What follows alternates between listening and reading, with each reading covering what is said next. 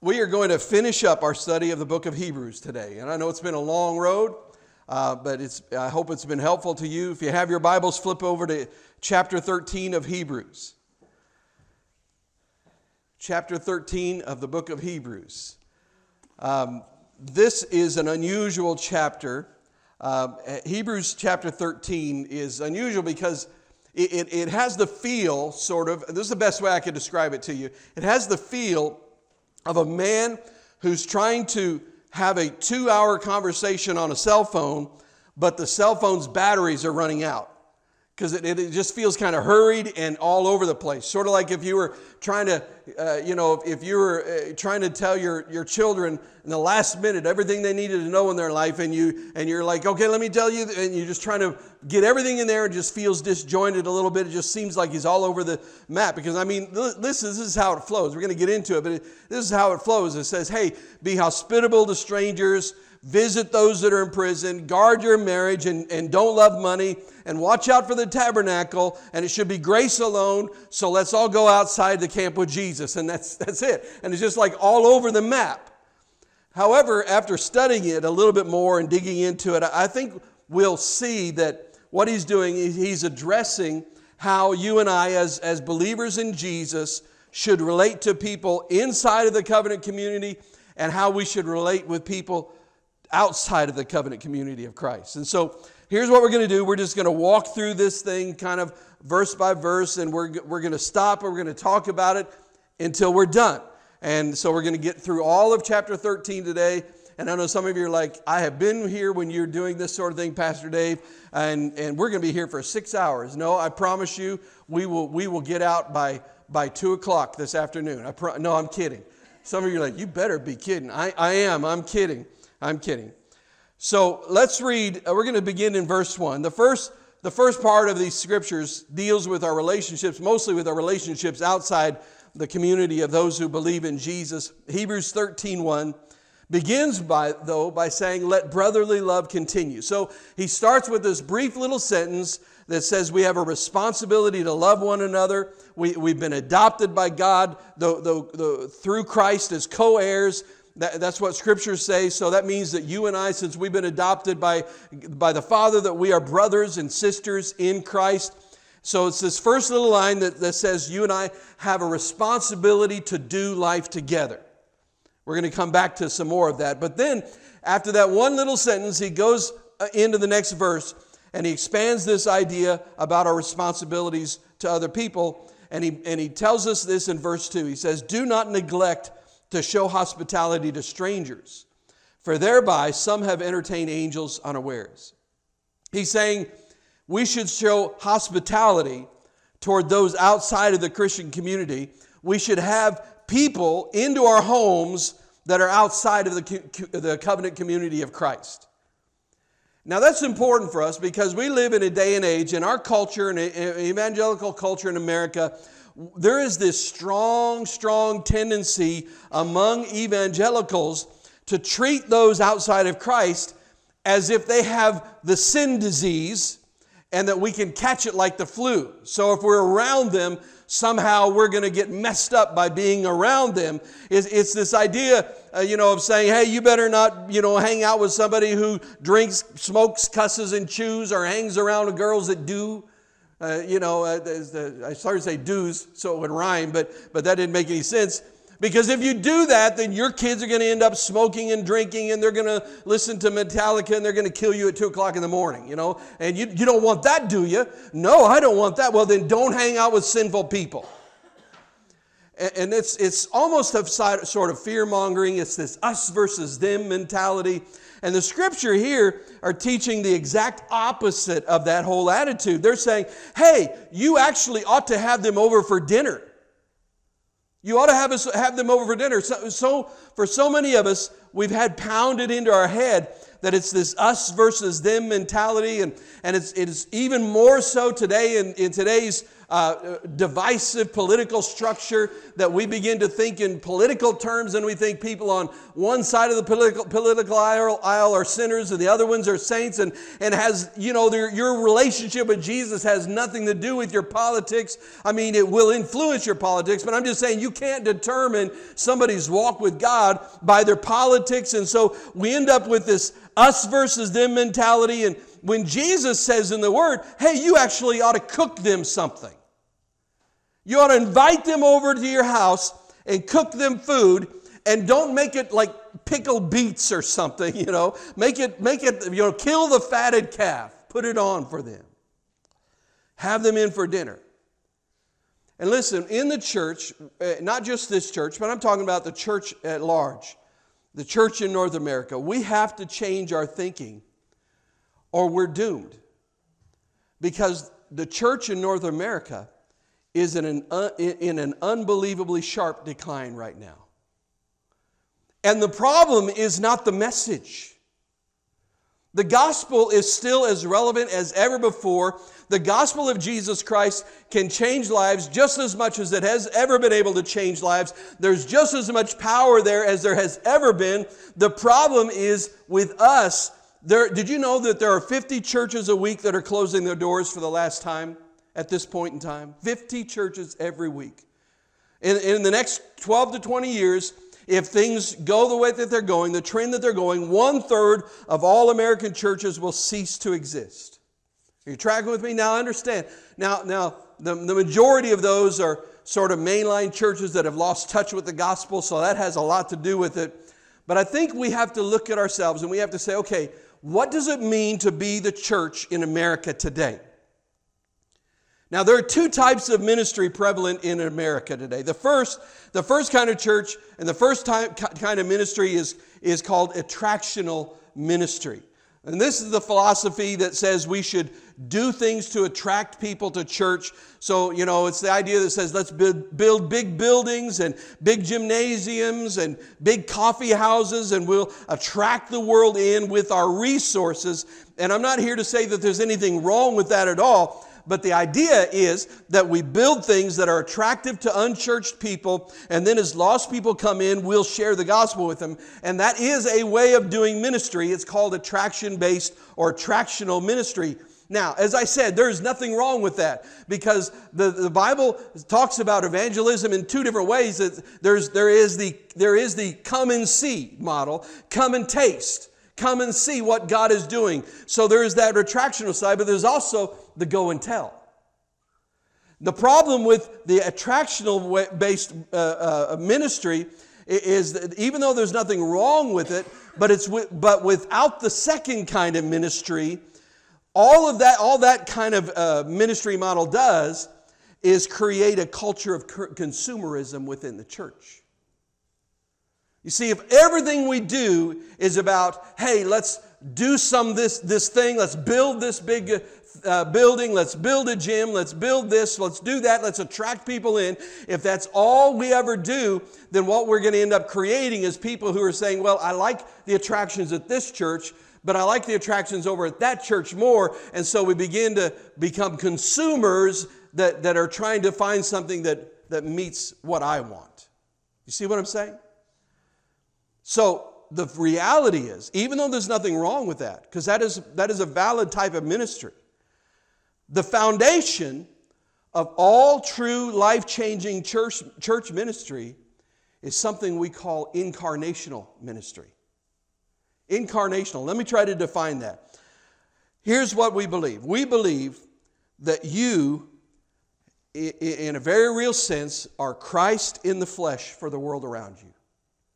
You are the hands of Jesus reaching out. You are the feet of Jesus going into the community. You are the mouthpiece of God as you speak the gospel to people. We believe that ministry takes place in your neighborhood because you have been called as a missionary. And the end goal of discipleship is mission. It always is. If discipleship does not end in mission, then you aren't really creating disciples at all, because a disciple is constantly trying to tell people about Jesus, trying to bring people into the family of God. It's all about ministry and mission when you're a true disciple of Christ. And if what we do terminates on ourselves, then it terminates on nothing, and it's not really discipleship at all. And I think if you've been around church long enough at all, you have probably met that guy in church that is absolutely correct in doctrine, but they're wrong in heart. You know what I'm talking about? The person that has all the theology right, but you can't stand to be around them because of the way they treat people. So this thing does not terminate on itself. Our call is to be in the world. Now we say we're in the world but not of the world. And a lot of us have taken the extreme view of saying, well, come out from among them and be ye separate and that sort of thing. And that is a great verse, but it has nothing to do with how we're supposed to live the mission of God in the world in which we live. Our call is to be in the world. The reality is you are missionaries to your neighborhood. You're a missionary to your business. You're a missionary to wherever you shop, wherever you go, wherever you are. Incarnational ministry is where you are there doing life together with people who don't know Jesus Christ. How can you be light in the darkness if you won't step into the darkness? If you're not willing to enter into the life of somebody who is walking in darkness, if you're not willing to have them say, I want you to be my friend, I want you to come along with me. I'm not going to compromise anything to be your friend. Don't misunderstand me there. I'm going to stay strong. I'm going to stand tall for Jesus. I'm going to live my life for the glory of God. But I want to be friends with this person because I know if they don't see Christ in me, they may not see Him in anyone. That's incarnational ministry. So we believe that while buildings are important and there's nothing wrong with these things, my belief is we're not ever going to invest millions of dollars in large buildings with multiple basketball courts so that you can play basketball here, because what I believe personally, is that you should not play ball here. You should play ball at the local gym. You should play ball wherever the world is playing ball. You should go there and play basketball there, because that's where Christ has you. That's your mission field. It is. So, we're not going to build a big coffee house. Now, I'm not saying I'm not a coffee drinker, but I'm not saying anything about having a coffee bar in church, but we're not going to build a building and say, hey, this is our Christian coffee house, because here's why. The reason is because there are like 4 billion Starbucks with a 9-mile radius. So just pick one. Just pick one. And go to that one every single day. Here's the key to incarnational ministry. Go to the same one every single day. Learn your barista's name. Get to know about their life. Learn how you can pray for them. Find out what's going on in their life and make a difference. That is incarnational ministry. I remember when I was in Georgetown, I went to Hardee's a lot, and I did that intentionally. Some of you are like, yeah, I can tell you went to Hardee's a lot. But there are lots of places to eat. But I started going there because I thought to myself, I want to go here often enough that I can start to get to know the people.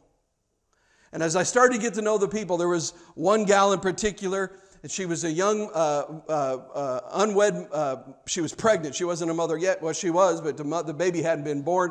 And as I got to know her, and began to talk with her, I remember one time I began to realize the power of this model, because one time as I was going through the drive-thru, and she was at the drive-thru window, and I stopped there and she gave me her food. I said, hey, how are things going for you? How's your baby doing? This is after the child had been born. And she started opening up. She said, man, I tell you what, they started telling me what the difficulty she's dealing with and what she was walking through and the hard times that she was having. And you know what? I got right there in the drive-thru, I had the chance to pray with her. And that's not going to happen if all I care about is getting my food in 2 minutes or less. If my focus is all on me, I'm never going to be the salt and the light that I need to be. But if I make this choice and say, hey, I'm going to go to the same place, I'm going to go there intentionally every day. I'm going to, even if I order something, if I have to order the same thing every day, if I go there, I'm doing it not so that I can get my lunch. I'm going there and doing this so that I can meet the people who work there, and I can begin to get to know them so that we have enough of a relationship that I can say, hey, how's your family? How can I pray with you? I want you to know you've been on my heart. I've been praying for you. Is there anything I can pray for you specifically about? This is incarnational ministry. This is us. It's to engage the world around you, to show hospitality to strangers. Now, the truth is, this requires initiative on our part because, strangers don't just come and knock on your door unless it's Halloween, right? Which is the one night of the year when they do that, but they don't come and you're knock, and you open the door and they're like, hey, cook me dinner. That's actually the one guy you probably shouldn't let in. Don't let that one in the door, but it requires some initiative on our part because it is awkward and it is scary, and we live in a world that people are holding other people more and more at arm's length, so it's more difficult. But let me put it this way. Here's a way to think of it this way in your life and in your neighborhood. Don't build a back porch. Build a front porch. Does that make sense? Be out front. Know your neighbors. It's why Christ puts you there. That's what Acts 17 says, that He has determined the borders, the places where we will live. He's put you there on purpose. And when He moves you to another neighborhood, He's put you there on purpose. It's not chance. It's not accidental. It's not because you're moving up in the world and buying a bigger house. It's because God said this neighborhood needs this family to be a witness for the gospel right now. That's what God's doing. And the reason, listen, there are so many bored Christians in church. They just go through the motions, come, sing the songs, listen to the message, go home, and they're bored in their walk with Christ. And the reason why so many of us are bored out of our minds is because we have never really engaged the mission. Which is the whole purpose for which we are here. Listen, church is one, it's the only one I know of, but it's certainly one of the few organizations in the world that does not exist solely to meet the needs of its members. Every organization, other organization on earth, it's all about the members. What can we do? How can we take care of the members? And I'm not saying that we don't care for the members. The Bible is very clear that we do. That's why He said, let brotherly love continue. But we're not here. Listen, everything that we do outside of evangelism and the church can be done in heaven. Worship, encouragement, we can talk, we can glorify God together. But you know what? The one thing we can't do in heaven, we can't evangelize. I was thinking about that this morning. When I get to heaven, I'm out of a job. There's not going to be any preaching in heaven. There's nobody to preach to. I don't have any gospel to proclaim to anybody. All we're going to do, every one of us are going to be preachers because we're all going to be talking about the glories of God and what He did and how He saved us and all the miracles that He did in our lives. And we're all going to be preaching that and glorifying God. But this, we exist. The reason we're here in Marion, Arkansas is not just so that we can gather together and we can worship and sing our songs together. That's important. It's valuable. We encourage one another. But the reason we exist right here in Marion is to be salt and light right here in Marion. Do you hear what I'm saying? The church, according to Ephesians 3:10, is a tool in the hand of God to make known His manifest wisdom to the world. We are a missional agency. That's all we are. God wants to show His wisdom to the world, and He chooses to use you and me to do it in this church. And listen to me, this is exactly why we have to die to our personal preferences. It's exactly why. Because the church does not exist to cater to you and to me. We are here on a mission. It's not about us. Let me give you a simple example. If I was the pastor of a church in inner city church somewhere, the style of worship would probably be very, very different than what we experience today. In fact, you might even, in a setting like that, You might even use rap music in your worship set. And listen, I'm going to be honest with you, I'm not a fan of rap music. In fact, I have a hard time putting those two words together because I feel like it's a very intriguing skill. I'm not saying there's not talent there, but if there's no harmony, no melody to go along with the rhythm, then I have a hard time calling it music. But that's just me. That's my personal preference. That's just where I line up. However, in the end, just because even though it's not my preference, it's not about me. It's not about my preference. I'll give you another example. I have a friend, when we lived in Reno, he was the high school rodeo chaplain. I don't know if you know, but out west, they have high school rodeo. Not just football and tennis, they got high school rodeo. And he was the high school rodeo chaplain, and he went around and he did all these cowboy church things at different rodeos. Well, I'm here to tell you, their music sounded nothing like what we had here today. Because all those cowboys would be sitting around saying, what in the world are you doing here? You know, what is that? What in tarnation? You know, that's what it'd be. Because they're like, that's not the music we listen to. That doesn't appeal to us. We don't know how to sing those kind of melodies. We don't know what you're doing. All of their music, even if it was a modern song, it always had kind of a country twang to it. And listen, if I were doing that ministry, even if that wasn't my preference, that's exactly the music I'd be insisting that the worship team do, because it's not about me, it's not about my preference, not about the music I like. It's about being a church that's in the context of the surrounding culture, and that's what I should use in spite of the fact that I don't like it or don't want it, because it's not about me, it's not about my preference. The mission of God is about me engaging people with the gospel in the context of where I find my life happening. If someone came up to me and said, hey, I don't know why they'd sound like that. But they have to have a voice. Hey, I want to go to Africa, but here's the deal. I want to do missions, but I'm not eating their food, and I'm not learning their language, and I'm not going to dress like them. Well, you know what I would tell them? I'd say, listen, there is no way that we as a church are going to help you get there. Because somehow or another you think that this thing is about you. In the same way, I'm overwhelmed at how many of us go in the church, and this is that consumer culture that says, well, if it's not like this and like this and like this, if they don't have this, if they don't have that, then I'm out. I'm not in here. To join a church that will cater to your needs but that is not on mission is incredibly dangerous and destructive. Because all it does is reinforce your self-centeredness.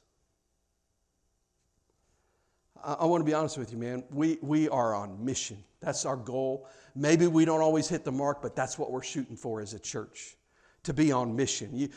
And you have Jesus here going, hey, you need to have the people, these strangers, these people outside the church, you need to have them in your house. Don't avoid them. Don't tell them how wrong they are. No, have them in their home. Show hospitality to strangers.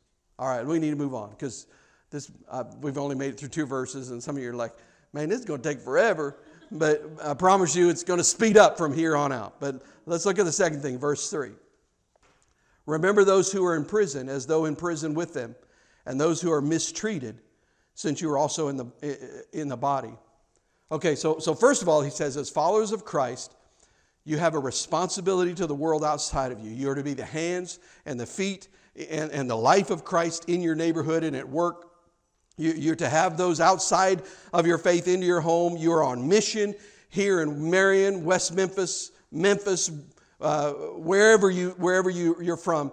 That's where you're on mission. On top of that, he says in this verse, we cannot turn a blind eye and a deaf ear to the oppressed and the ill-treated in our society. And if you'll remember Matthew chapter 25, Jesus tells the story of the sheep and the goats. You remember that story? It's where he separates people into 2 different groups. And to one group he says, listen, I was thirsty and you didn't give me anything to drink. I was hungry and you didn't feed me. I was naked and you didn't clothe me. I needed shelter and you would not provide any for me. And I was in prison and you would not visit me. And in response, this group all freaks out in that moment. They say, What are you talking about, Jesus? When did we see you like that and ignore you? Anybody remember his answer? He said, when you ignored the least of these people with these problems, you ignored me. We cannot ignore those who are oppressed and ill-treated. Now, that's a hard thing in this world because in our culture right now, everybody wants to claim that they are oppressed. But you know what? There are some that really are. There are some that really are ill-treated. We need to pay attention to those situations. We can't ignore that. And this is a really hard sell in suburbia because, listen, we just don't really see a lot of real poverty in suburbia. How many people do you know that are really, really poor? Because, we think poor means that they only have one car and they don't have a television in their bathroom. Oh, bless their hearts. What do they do when they get dressed? That's our idea of poor. But we don't really have a grasp on poverty. If you want a grasp on poverty, the best thing you can do is go on a missions trip somewhere and you'll begin to see poverty. Go with me sometime. I've been to Haiti 2 or 3 times now. I can't remember. My brain just fails me. You want to see poverty, go to a nation like Haiti, the poorest nation in the Western Hemisphere. You'll understand poverty and you'll begin to realize that poverty means something very different in America than it does in other places around the world. Nevertheless, there are people living in America that are living in poverty. And there's something we have to learn. Those of us who live in suburbia, we have to learn we have a biblical responsibility to the city. And those of us with wealth have a biblical responsibility to those who are destitute. And you're saying, I'm not wealthy. Well, when you talk about in terms of worldwide, you probably are within the top 1 to 2% of all of the population of the world when it comes to wealth. And I know that's hard to believe, but that's the reality. Listen, Proverbs 21:13, those who shut their ears to the cries of the poor will be ignored in their own time of need. Proverbs 28:27, whoever gives to the poor will lack nothing, but those who close their eyes to poverty will be cursed. But here's what we know, just a few minutes from here. Hope wanes and poverty crushes. And we have to remember, even right here in Marion, there are people that are living in West Memphis, living in poverty. And we have to remember our primary responsibility is not Asia. Although we're going to do all that we can to reach all of Asia.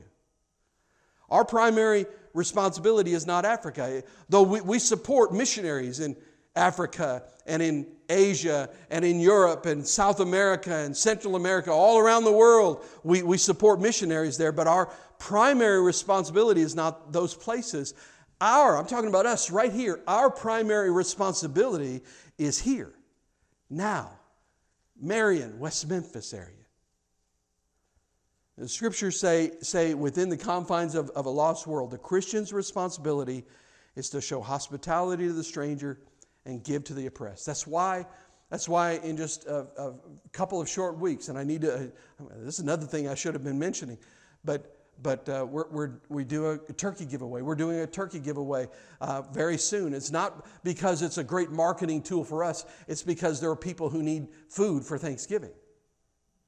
Now, does that mean everybody comes and gets a turkey? Because we're not doing having them fill out a financial form. We can analyze whether they have need. Are there going to be people who come to get a turkey don't really need it? I'm sure there will be, but that's between them and the Lord. But there are going to be people who are going to be here. They're going to pick up a turkey, and that's the only reason they're going to have a meal for their family for Thanksgiving. That's why we do those kind of things. Now, he's going to move on from there and give us 2 dangers that we need to watch out for as we live life. Look at verse 4. Let marriage be held in honor among all, and let the marriage bed be undefiled. Marriage bed, that's talking about sex there. For God will judge the sexually immoral and adulterous. Now I want to explain the practical way this thing works out, because what it says here is as you live life in the world, loving the stranger and giving to the oppressed, you must guard and contend for the health of your marriage. And he's going to get into marriage and money in these next couple of verses, which, by the way, to this day are still two of the biggest killers of men. He's going to say, first of all, marriage is difficult. Contend for it. Fight for it. There is and anybody that says marriage is not difficult are either A, not married, or B, newlyweds. Right? That's just the reality of it. Because, listen, you've got two people who have been broken by sin. Even if they come to know Christ, they still have all this past, all this sin, all these things that Christ is working on in their life. And when you come together, those things don't go away. You end up with a marriage of two people with those issues together living in the same house.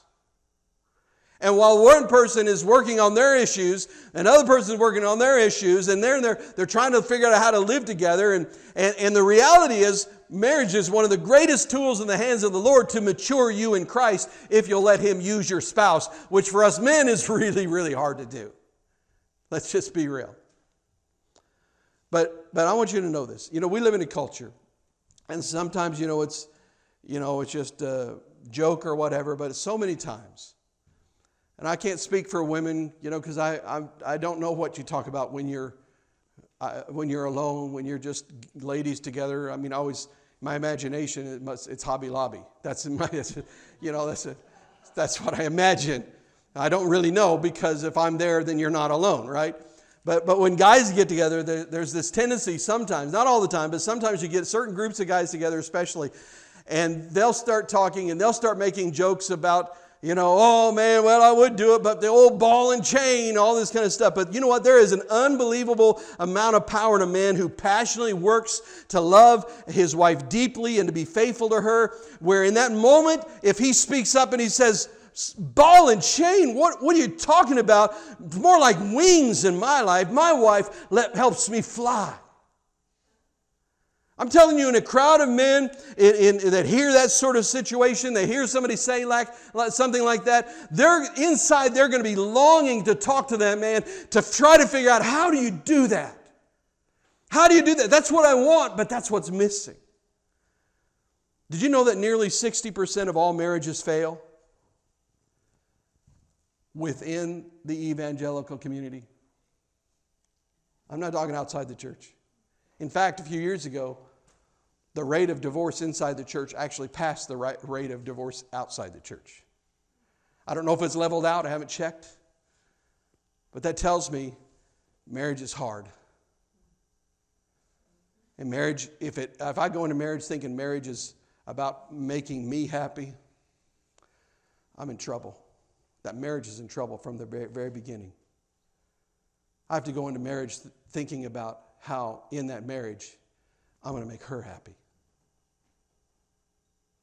If anybody ever says to you marriage is 50-50, they don't know what they're talking about. They say, it's about compromise. Everybody meet halfway. No, you don't know what you're talking about. That's not marriage. Marriage is each partner giving 100%. That's the only way it works. Otherwise, it's destructive and painful. But you must contend for. You must fight for marriage. One of the reasons is that marriage is the primary shadow that teaches us the love and the mercy and pursuit of Jesus Christ. Because what is the church? It is the bride of Christ. So that means marriage, we've talked a lot in the past about those pictures and those shadows that God paints on all creation. Marriage is one of those shadows. It's one of those pictures that He paints. And He says, this is what it's like. It's this relationship between husband and wife. This is a picture of my relationship with you. So it shows us the love of Christ and the mercy of Christ and the pursuit of Jesus of us in our lives. And where you don't contend for your marriage and it explodes, there is deep heartbreak and there is immense suffering. Oftentimes, it's not just the spouses, but if there are children involved, it's always difficult for them.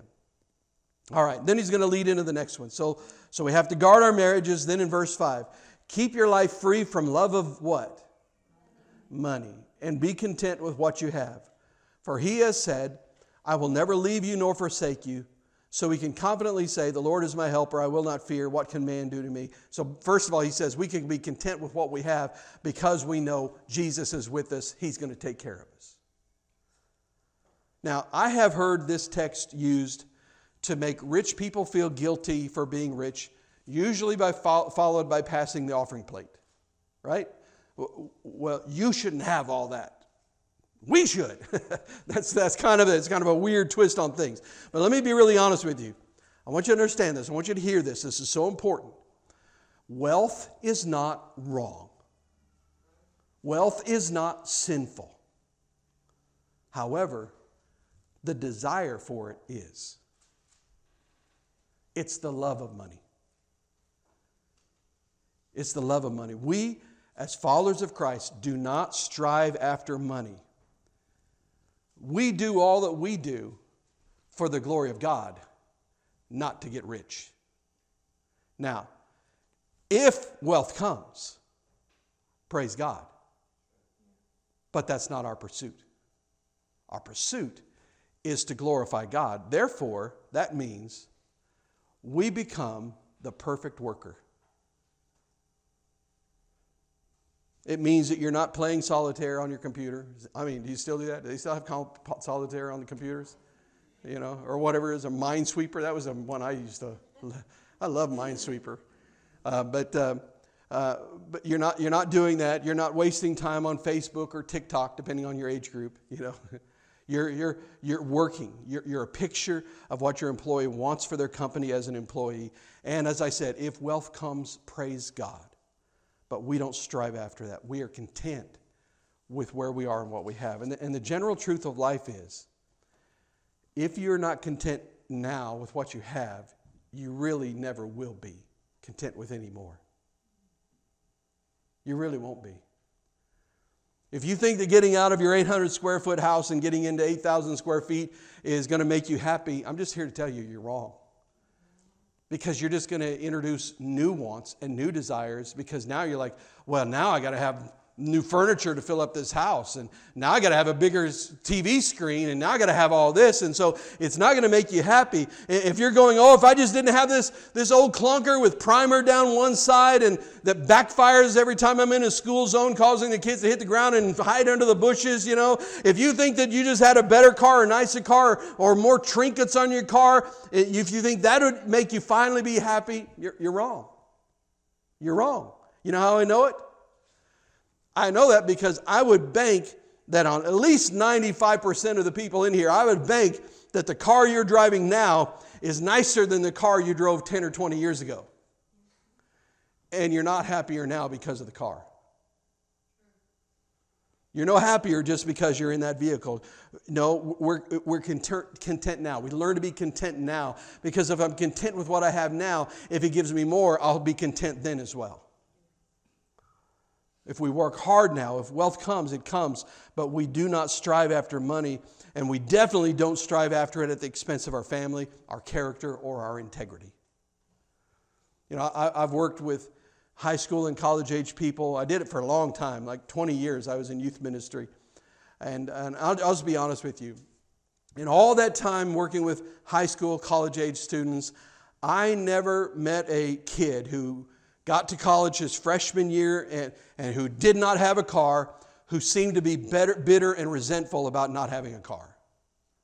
They may have wanted one, but I never met one that was like, man, you know, my life just stinks. I can't believe my parents didn't give me a car. However, I will say this. I've met plenty of talented young people with expensive cars that struggled with monumental issues because they didn't know if Dad loved them or not. Do not sacrifice your children to buy them trinkets. You hearing me?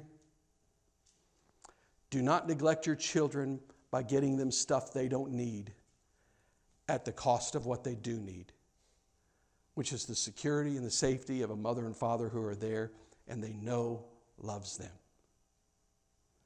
All right, we don't strive after money. We strive for the glory of God. Now, it's not an enemy of ours. Money is not an enemy. It's a wonderful blessing from the Lord, but we just don't strive after it. That's not our goal in life. Our goal is the glory of God, and that's what we work for. Now, from there, we're going to move on to relationships inside the body, inside the covenant community of Christ. So he's just going to start off in verse 7. He said, remember your leaders, those who spoke to you the word of God. Consider the outcome of their way of life and imitate their faith. So he's saying, now let's move into the covenant community now. And within the church, there are leaders. He says, I want you to remember those leaders who led you to Jesus. He's going back into the history. He says, watch their lives, imitate their faith, and learn how to run this race correctly. Now, here's the thing. The problem is there are many, many people in the church who do not have a great legacy of faith. You don't have this long history of family members, mom and dad who grew up, who raised you in church or whatever, and you've never had that father figure, that mother figure who showed you how to live this thing out correctly. But here's my challenge for you. If you never had that father figure or mother figure in the faith, then my fervent prayer and my fervent hope for you is that you will become that for someone else. So that whoever is next, whoever comes behind you, will one day say, oh, I remember him. He really helped me grow in the Lord. Oh, I remember her. She was such a woman of God. She taught me so much about following Jesus. Look at verse 17. Because he moves from talking about leaders in the past to leaders today. And listen, this is a verse that a lot of pastors, when they preach Hebrews 13, they don't touch this verse, but I'm gonna. So let's do it. Obey your leaders and submit to them. Both very, very popular ideas in America today, by the way. Obey your leaders and submit to them, for they are keeping watch over your souls as those who will have to give an account. Let them do this with joy and not with groaning, for that would be of no advantage to you. Now that's a really powerful thing. He says, they're keeping watch over your souls as those who will give an account. I want to say this. Never follow a man who doesn't understand that he will give an account for his leadership of you. There's a weight that I carry on my shoulders knowing that one day, when this is all said and done, I'm going to stand before Jesus when I have breathed my last, and I'm going to be held to account for how I led you, what I taught you, how I lived in your presence. Never follow a pastor who is not painfully aware that one day after he quits breathing, he's going to stand in front of Jesus and give an account for how he led, treated, and spent his life on the bride of Christ. If that piece is not there, then that man is leading you toward a house called his ego, and he will build the church based on how he looks rather than what's best for the body. However, where you do have a man who will submit to Christ, who will pray, who will plead, who will not shirk the hard things and will lead by example, the Scripture says follow that man or woman. All right, let's get back to reading. I love verse 9. Do not be led away by diverse and strange teachings, for it is good for the heart to be strengthened by grace, not by foods which have benefited those devoted to them. We have an altar from which those who serve the tent have no right to eat, for the bodies of those animals whose blood is brought into the holy places by the high priest as a sacrifice for sin are burned outside the camp. So Jesus also suffered outside the gate in order to sanctify the people through his own blood. Now there's so much there. I don't have time to get into all the imagery and all that is saying there. But basically here's what he's warning against in essence. He's saying here, honor your leaders, and then he's going to follow that up by saying, but it's grace alone. Pay attention to what they're teaching. It's grace alone. He moves on to say, he says, do not listen to those who would teach an external religiosity that does not have its root in the heart.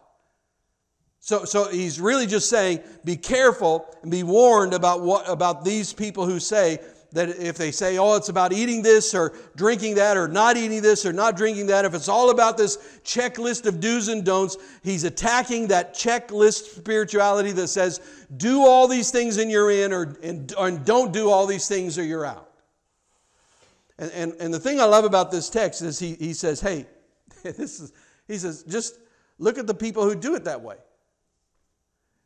Did living like that benefit them? Do you really want to be like them?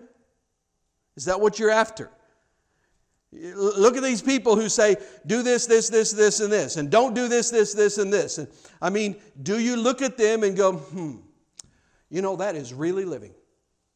That is really living. That's the fullness of God on earth. He points at them and said, is that really what you want to be? Is that what you're after? And he says, no, it's grace alone. And then he goes back to the tabernacle. And this is the part I wish I had more time to unpack. And he teaches that he talks about, we read there, he's talking about food to eat and the sacrifices and the bodies of animals and that sort of thing. Here's in a nutshell.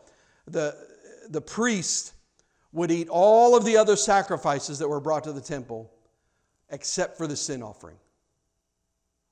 The sin offering was different. The sin offering would be taken outside of the tabernacle, outside the camp, outside the wherever they were doing this, and it would be burned. It was not consumed. It was not for the priests to eat. In the same way, Jesus died outside the camp, outside the city. And what he's saying here is basically that the priest didn't bring you this salvation. Christ and Christ alone did. Your salvation was not brought to you by the decision of men that would bring about a new law, but by Jesus who went outside the camp and died. It's all right, so I don't have time to unpack that. But outside the church, incarnational ministry, hospitality, care for the oppressed and poor, guarding our marriages, watching what our deep loves are, not chasing after money. Inside the church, honor your leaders if they submit to God, and grace alone. Beware of any teaching that adds anything to the cross. And now he's going to go on to the next thing, verse 13. Therefore, let us go to him outside the camp and bear the reproach. That is such a powerful phrase. Bear the reproach he endured. For here we have no lasting city, but we seek the city that is to come. Through him, then, let us continually offer up a sacrifice of praise to God. That is, the fruit of lips that acknowledge his name. Do not neglect to do good and to share what you have, for such sacrifices are pleasing to God. Obey your leaders and submit to them, for they are keeping watch over your souls as those who will have to give an account. Let them do this with joy and not with groaning, for that would be of no advantage to you. Pray for us, for we are sure that we have a clear conscience, desiring to act honorably in all things. I urge you the more earnestly to do this in order that I may be restored to you the sooner. The key part to this next part is and the third thing that we should do inside the church is in verses 13 and 14. He says, therefore, let us go to him, Jesus, outside the camp and bear the reproach that he endured. For here we have no lasting city, but we seek the city that is to come. He's saying, listen, you have to go outside of the place where everybody else is living and go to the place, that hill of Calvary, that place where Christ died, and bear the reproach that he bore. Listen, let me put it this way. You and I are not home. We're not home. We don't belong here. We don't belong here. And I'm here to tell you something that some of you need to hear. We will never really fit in here. There's always going to be something, if you're a follower of Christ, there's always going to be something where you will feel out of place living in this world. Some of us, we work so hard at trying to fit in and be accepted, and it's going to be a never-ending battle because the truth is we just don't fit in and we never will fit in, and that's okay because this is not our home. This is not where we live. This is not our city. This is a temporary dwelling. This is a temporary place. Where we belong is in the presence of God. We are part of the family of God. We belong in the household of God. He's prepared a place for us. That's where we belong. That's where our hearts are. That's where what our souls long for. That's where we're headed. That's where we want to be. And because of that, we will never, ever feel comfortable. We'll never fit in a world that is filled with brokenness and sin and is filled with darkness because we are children of light. Let me put it this way. Contextually, Jesus is never going to be cool. It's one of the errors of many modern church models. They think that the church can be cool. Now, it doesn't, it can be relevant, but it can't be cool. It was never meant to be cool. Let me show you the way the Scriptures would say it. I think this will help us understand the idea that I'm talking about here. 2 Corinthians chapter 2, verses 15 and 16. This is what it says. Our lives are a Christ-like fragrance rising up to God. Isn't that beautiful? Your life is a Christ-like fragrance rising up to God, like perfume in His nostrils. But listen to that second part. But this fragrance is perceived differently by those who are being saved and by those who are perishing. So he's saying, okay, you have an aroma about your life. A Christ-like, because He has come into you, you sort of smell like Christ. But he says that smells very differently to somebody who's being saved, to a follower of Christ. It smells than it does to somebody who's outside of Christ, who's not in the world. It smells very differently. Look at verse 16. To those who are perishing, we're not a Christ-like beautiful fragrance of perfume to them. It says, to those who are perishing, we are a dreadful smell of death and doom. But to those who are being saved, we are life-giving perfume. And who is adequate for such a task as this? Which means that, on the whole, people don't like being told to repent. Your whole life following Christ is a rebuke to a sinful lifestyle without you ever saying a word. How many of you have ever had somebody approach you, or they talk about you behind their back and say, oh, they just think they're holier than thou, and you've never said anything to them about it? It's the smell of death on them because they smell Christ in you. And that presence of God always brings conviction of their sins. And people don't like to be told to repent. I mean, I've never met a guy who enjoyed being told to repent. I mean, listen, I'm saved and I don't like it. All right, you know what I'm saying? Somebody tells me, "Hey, you need to repent." My response is, "Hey, you need to get out of my face." Anybody can relate with that, And then I always, come back later if the Lord is in the situation. I'm like, you're right, I'm sorry, thanks for getting in my face. But Jesus said, I've sent you on mission. I've sent you to declare repentance and the forgiveness of sins. Well, listen, you can't ask for forgiveness of sins if you're not confronted with your sin. And the whole message of Christ is the smell of death for those who are perishing. It's only for those who come to Christ that you begin to realize the beauty of the gospel and beauty of Christ. And so to those who are perishing, it's going to be unbelievably offensive, but to those who are being saved, it's the smell of life. That's why we're never going to really fit in. Because you smell like Christ.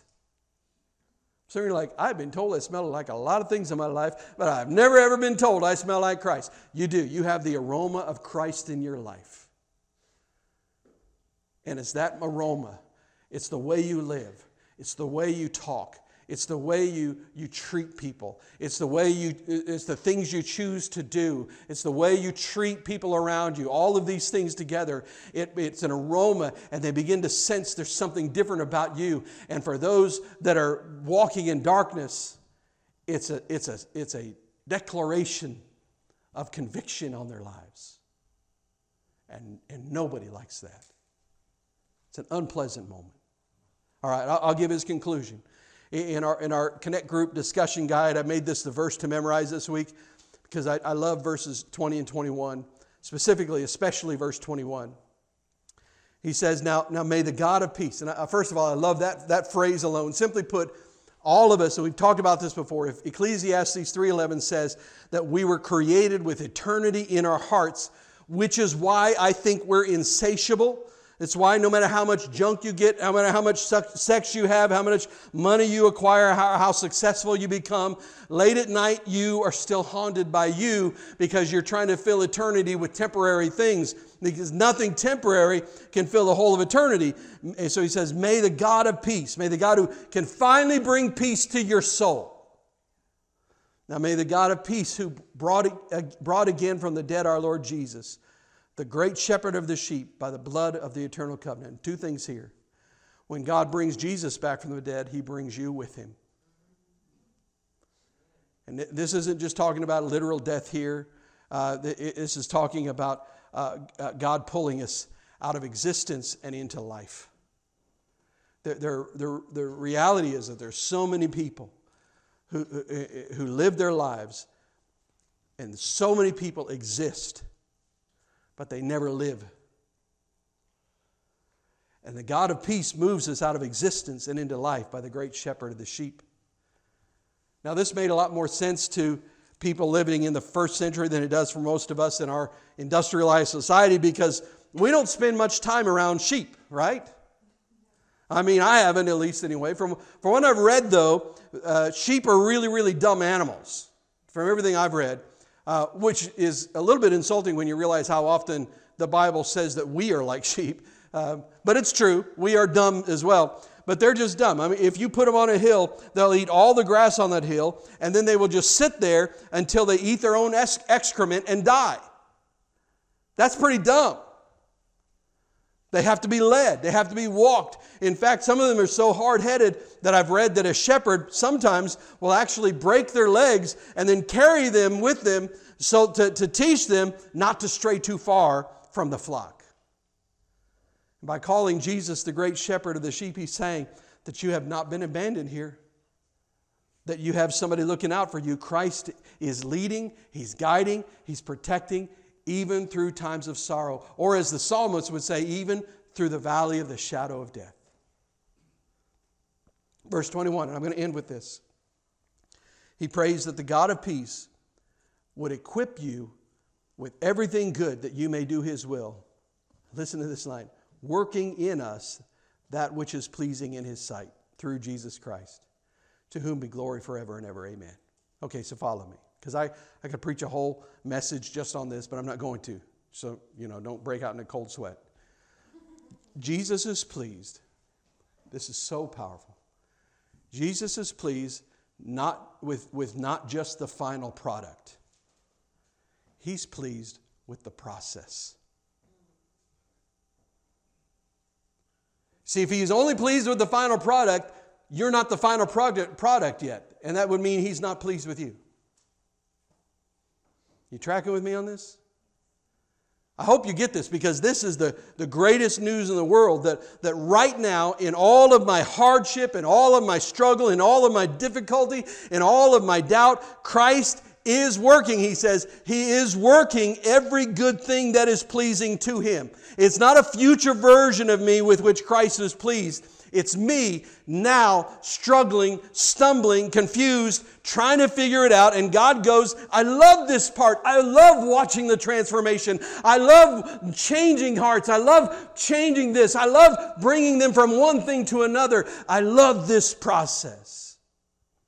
To me, it's sort of like the artist in Him. And if you don't believe God's an artist, then you haven't ever seen a sunrise or a sunset.